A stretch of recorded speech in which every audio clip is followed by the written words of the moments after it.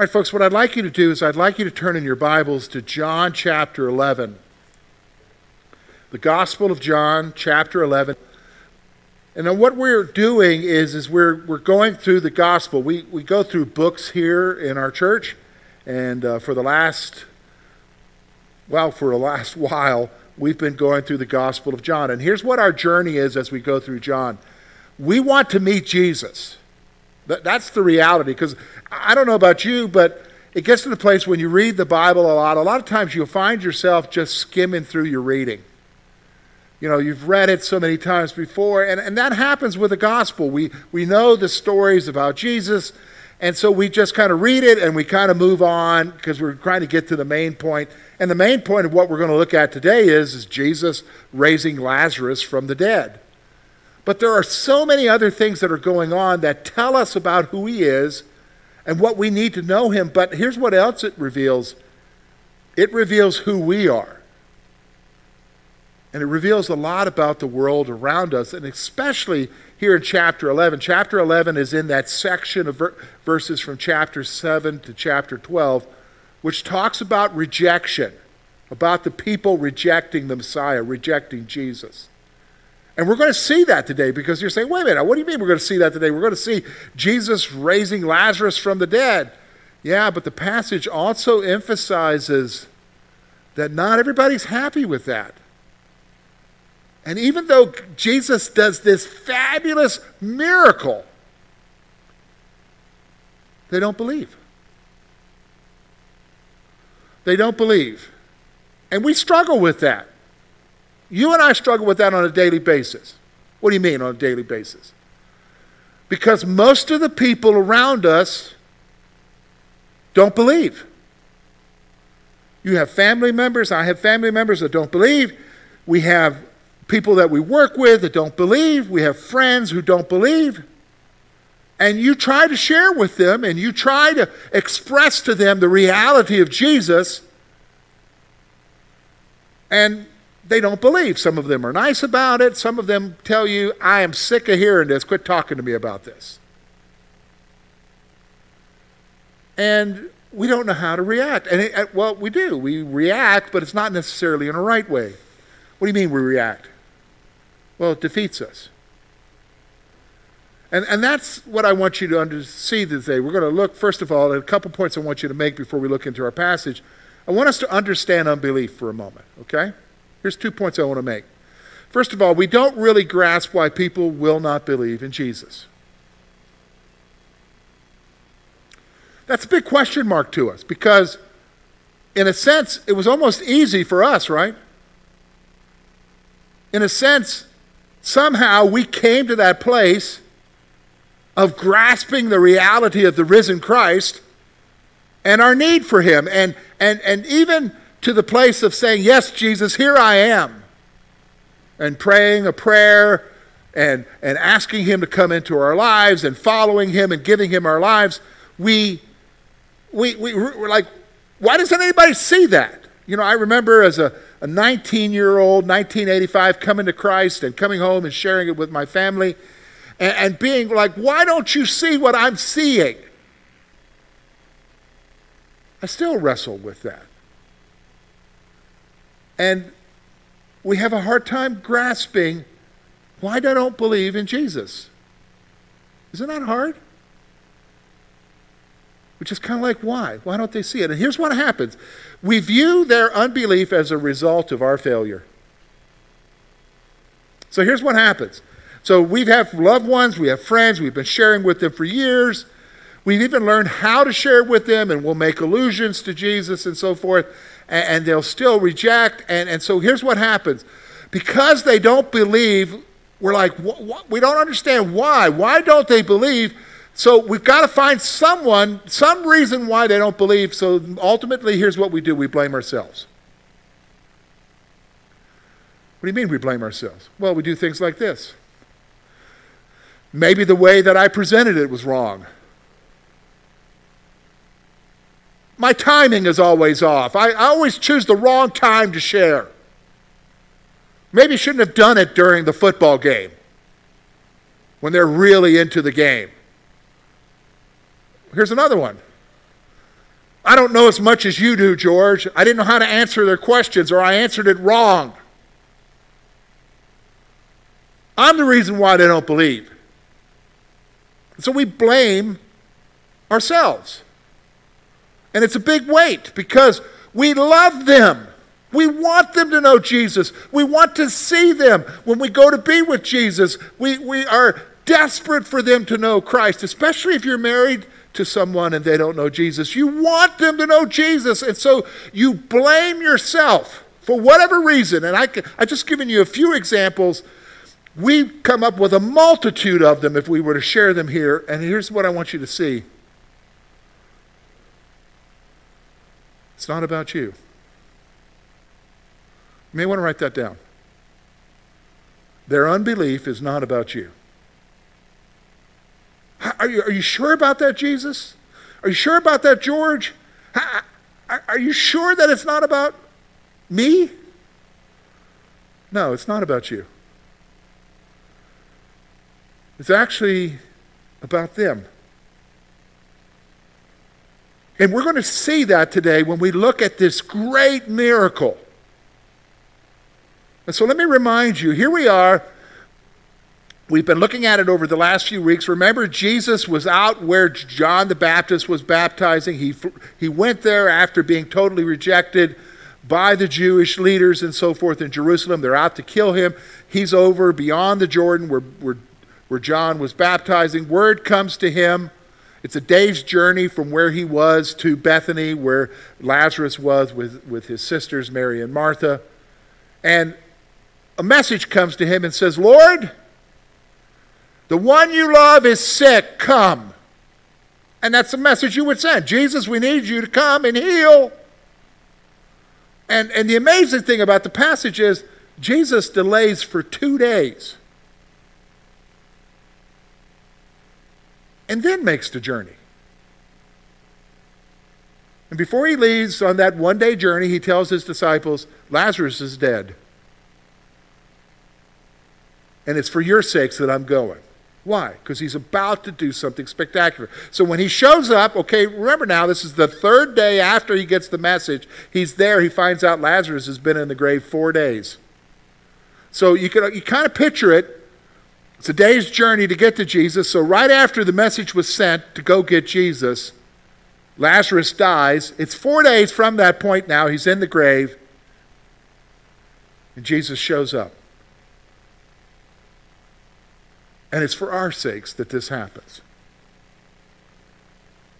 So I want you to look with me. Let's look at this together. We're going to look at what I describe as the ultimate rejection. So if you have your Bibles, if you're using a Pew Bible, if not, you can also look up on the screen. Let's start with verse 38. Then Jesus, again groaning in himself, came to the tomb. It was a cave, and a stone lay against it. And Jesus said, take away the stone. Martha, the sister of him who was dead, said to him, Lord, by this time there is a stench, for he has been dead 4 days. Jesus said to her, did I not say to you that if you would believe, you would see the glory of God? Then they took away the stone from the place where the dead man was laying, and Jesus lifted up his eyes and said, Father, I thank you that you have heard me, and I know that you always hear me, but because of the people who are standing by, I said this, that they may believe that you sent me. Now when he had said these things, he cried out with a loud voice, Lazarus, come forth. And he who had died came out, bound hand and foot with grave cloths, and his face was wrapped with a cloth. And Jesus said to them, loose him and let him go. Then many of the Jews who had come to Mary and had seen the things Jesus did believed in him. But some of them went away to the Pharisees and told them the things Jesus did. Then the chief priests and the Pharisees gathered a council and said, "What shall we do? For this man works many signs.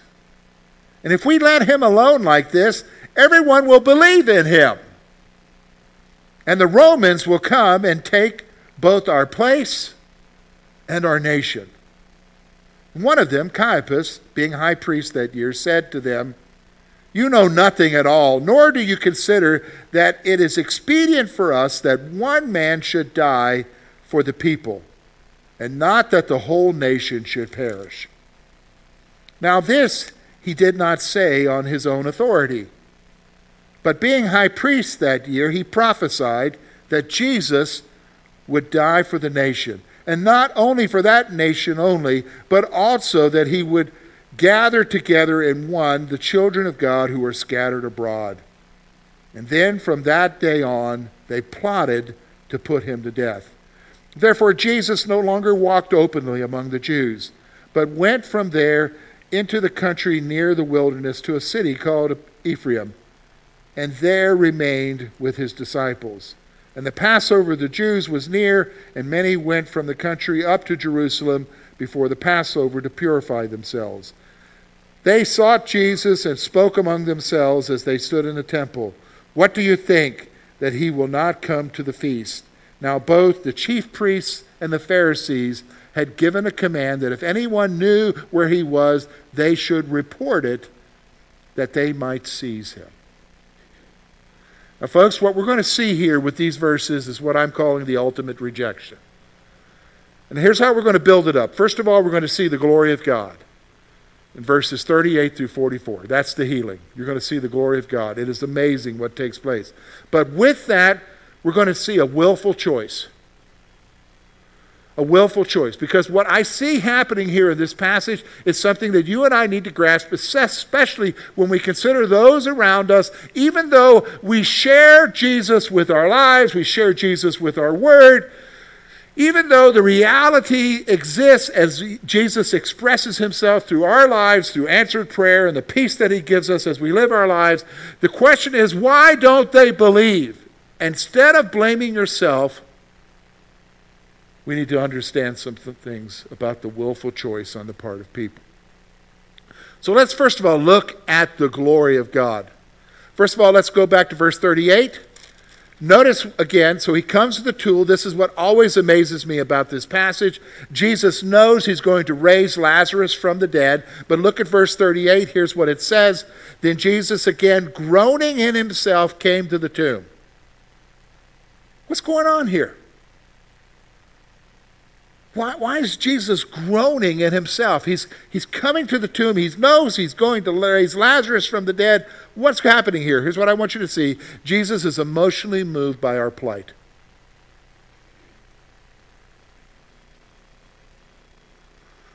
When I look at this passage and I see how Jesus is interacting, he's interacting with the pain of Mary and Martha. He's interacting with the mourning of the people for Lazarus. He's coming to the grave, and there is Lazarus. He has received the ultimate result of the curse, and that is physical death. Jesus is groaning within himself. The reality is that he is not indifferent to us and our pain and our suffering. He feels for us. And I'll be honest with you, I need to hear that. You need to hear that. Why? Because life happens. Stuff happens. Problems happen. And yes, sometimes the problems are a consequence of what I do and what you do, right? But then sometimes it just comes looking for you. And it's painful. Do you know what I'm saying? It's painful. You don't go to the doctor wanting a report from the doctor saying you've got this physical ailment. And then you get the bomb dropped on you. And what do you do with that now? And the heartache is real. Nobody asked. I don't think we had a prayer meeting for inflation, right? If that was taking place, nobody told me about it because we're not asking for economic problems, right? But yet it happens. So now we're having to make decisions about where do we put our money? How do we spend our money? How do we do this? Or is there enough money coming in? What do I do? And what happens in the midst of life as it happens, the natural question that evolves from us is, okay, Lord, do you know what's going on? Do you see what's happening?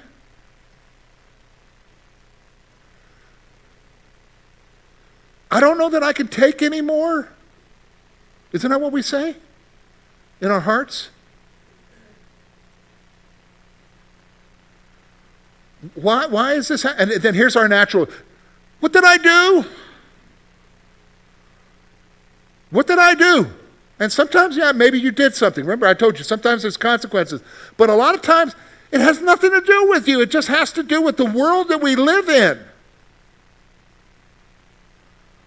But yet we gravitate to the reality of, do you know what I'm going through, Lord? And what we see here in a passage like this, especially the glory of God, is this. He knows exactly what you're going through. And he feels for you. He feels your pain. And some of you, here's the reality. Some of you need to hear that this morning. Why? Because a lot of times, here's the thing. I love my wife, okay? So Lori and I, June's coming up. It's going to be 29 years of marriage, okay? And I love my wife, and she can tell that something's bothering me because I get irritable, okay? And I can sit there and express to her what's going on, and she can be understanding and listen to me and think she understands. But then I'm telling her, and I'm thinking, she doesn't understand. She doesn't understand. She's trying to understand. There must be something wrong with my words. She doesn't. What's going on? It's me, because I feel like nobody understands what's happening with me. Well, it's natural, right? Because she can't read my mind. She can't read my feelings. She doesn't feel them in that moment. So while she empathizes with me and is a support to me, I still feel like it's not there. But that's not true with God, because God does understand. God knows exactly how I'm feeling. God knows exactly what I'm experiencing. God knows everything, and here's what it is. He feels with us. He feels the pain with you. In fact, he's not running away from you because of the pain. He's running towards you. That's the awesome glory of God. Here's the second thing I want you to see from this passage. Look with me at verse 39 through 42. Jesus said, "Take away the stone." Martha, the sister of him who was dead, said to him, "Lord, by this time there's a stench, for he's been dead 4 days." Okay, we understand that. Really hot climate, no embalming process. Decomposition is going to take place. We can't open that grave, Jesus. Now listen what Jesus says. Jesus said to her, "Did I not say to you that if you believed, you would see the glory of God?" Then they took away the stone from its place where the dead man was lying, and Jesus lifted up his eyes and said, "Father, I thank you that you have heard me. And I know that you always hear me, but because of the people who are standing by, I said this, that they may believe that you sent me." So Jesus is praying, and he's saying, "Look, Lord, I know you hear me. But I'm praying out loud, not for me. It's for them." Why for them? Because he's about to do something for them. What is it? Here's the point I want you to see. Jesus acts so that we understand who he is.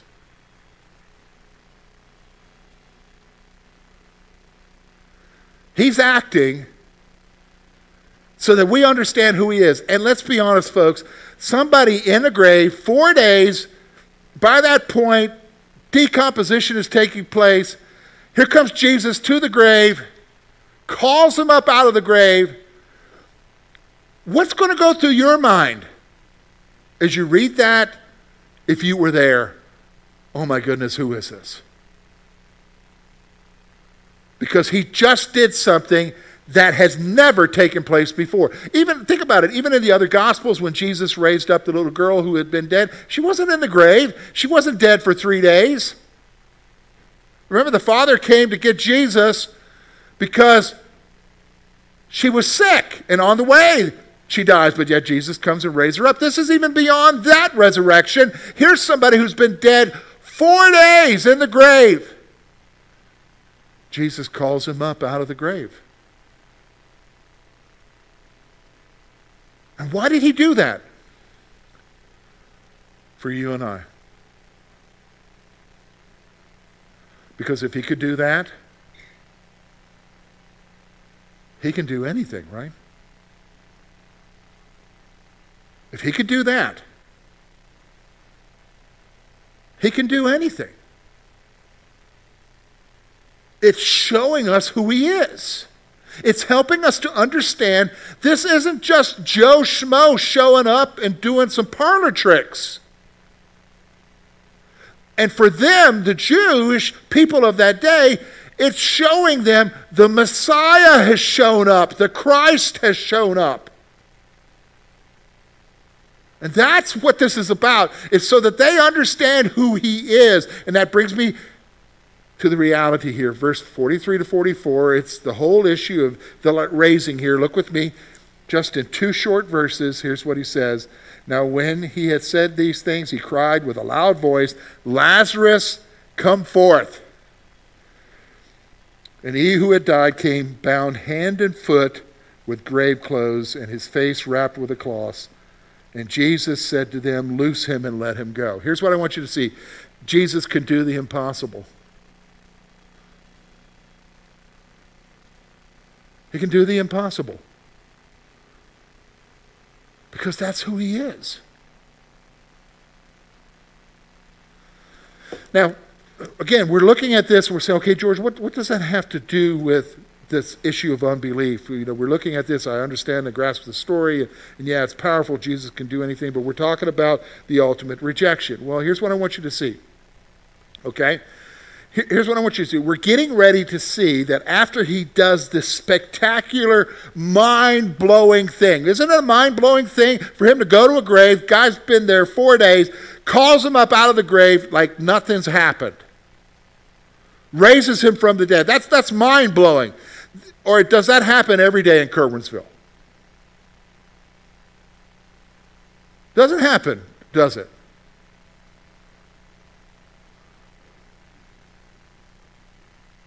So in this mind-blowing thing, there's people who are rejecting it, and not just rejecting it, they really want to kill him now.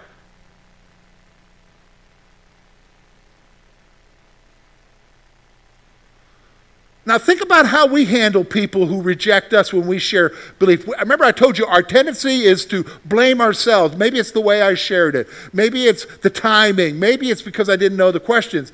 Here's what I want you to see. Was it the manner in which he did it that they didn't believe? Like shouting it, Lazarus, come forth. Should he have done, Lazarus, come forth? Then they would have believed?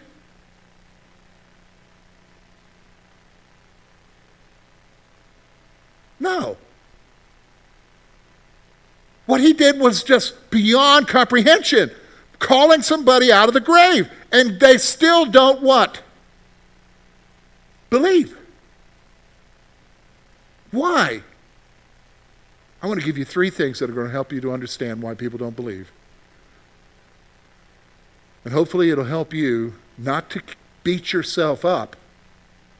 Still be a witness, still be a testimony, but don't own it. Because let's kind of remind ourselves, one day, when Jesus comes back at the end of the millennial kingdom, the great white throne judgment, all humanity will be raised. The book of life will be there, and those whose names are not written in it will be cast into the lake of fire. Picture this scene. Somebody will stand before the Lord and give an account, and here's the excuse. Well, you know, Jesus, I would have believed in you if it wasn't for George. He just didn't answer my question the right way. He misquoted you, Jesus. Do you really think that that's going to hold water? No. No, so don't beat yourself up. What is it? Well, let's take a look. Here's the three things I want you to see, okay? 45 through 50. Here's what happens. The Pharisees give the report. They hold a special council. The chief priests are there. The Pharisees are there. What are we going to do about this? If we don't do something, everybody's going to believe him. Well, yeah, isn't that the point? He's doing these things so that they can believe that the Messiah has shown up, right? What's going on here? Many choose to reject in spite of what Jesus has done.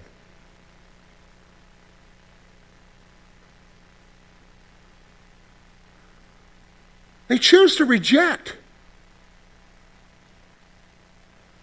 I mean, think about it. What's going on here? I mean, a report comes, hey man, did you hear what happened over in Bethany today? We were at the graveyard, and I was there to go visit my Uncle Joe and put flowers down for him. And man, some guy showed up, and he yelled at us and said, come out of the grave. And some guy walked up out of the grave. That was Jesus. Wow, do you believe that? Oh my goodness, really? That's a problem. That's a problem? We've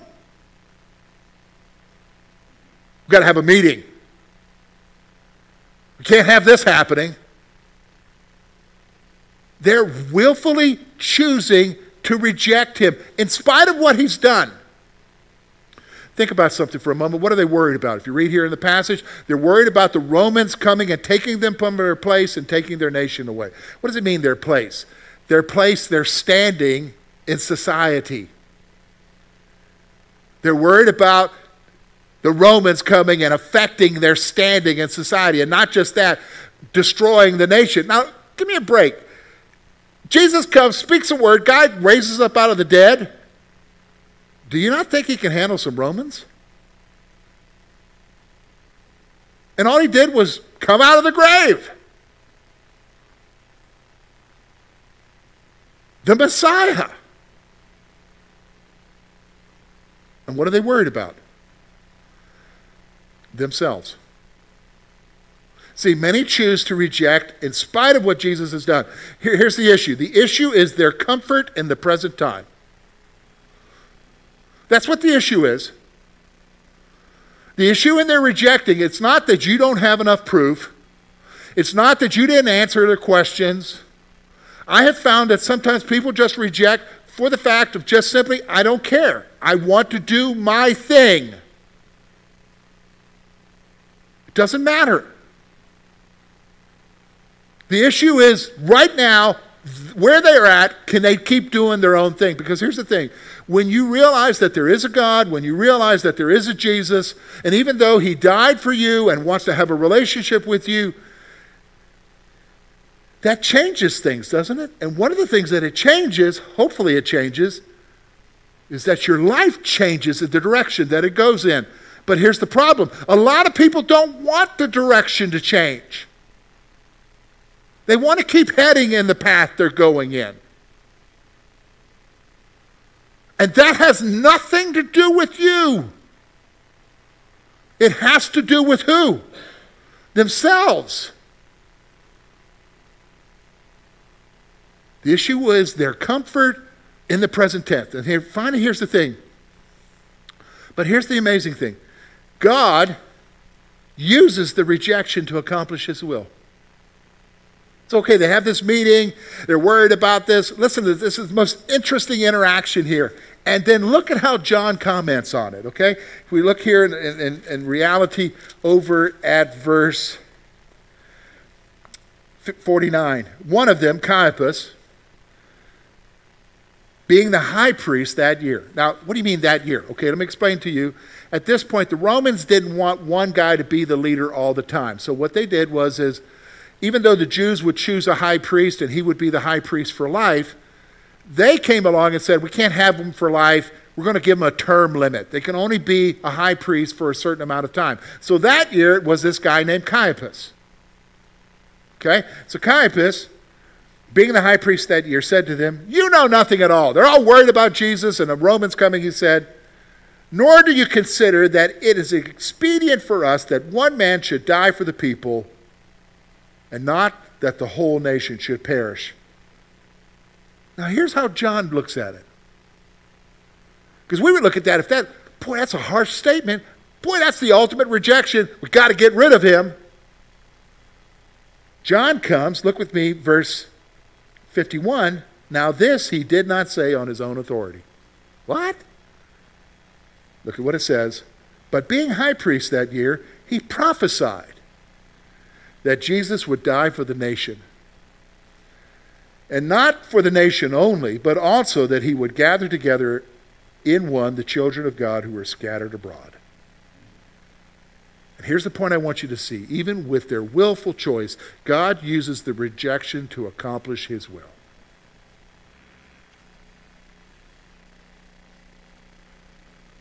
Even though the high priest says, we got to get rid of him for the sake of the nation. Yeah, that's true. For the sake of all, right? Including you and I.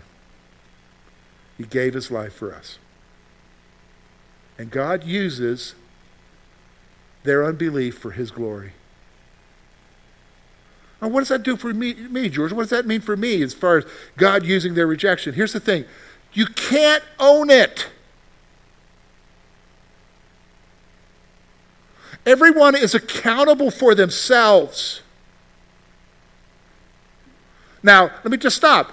That doesn't relieve you from, well, I guess I don't need to share it. No, you still need to share. You still need to give the gospel. You still need to pray for them. You still need to look for opportunities to share. But when they reject, it's not about you. It's about them and their choice. And guess what? He's still God. And he's using that for whatever means and whatever's happening. And I need to rest there. Say, okay, George, what do we do with this? We want to meet Jesus. We want to understand ourselves. Here's the thing I want you to see. Let's remind ourselves of a few things here. Jesus is God. No one can do what he can do. Ever. The reality of who he is evident to all.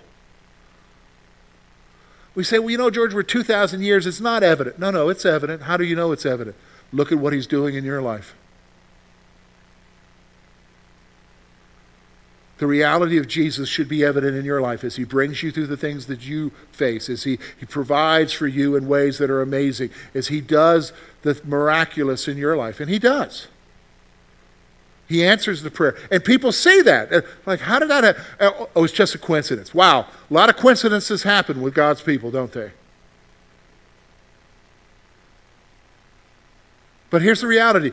Jesus is real. And that's where our hope is. And that's the glory, because he understands the things that I go to, and he's the one I go to. But I want to share that with others. But here's the thing. Don't destroy yourselves as you share. Because the rejection will come. The rejection is expected. But it's never about you. It's not even about Jesus. It's about them. And that's why we need to pray for them, right?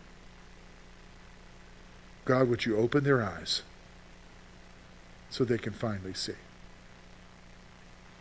Let me pray for you.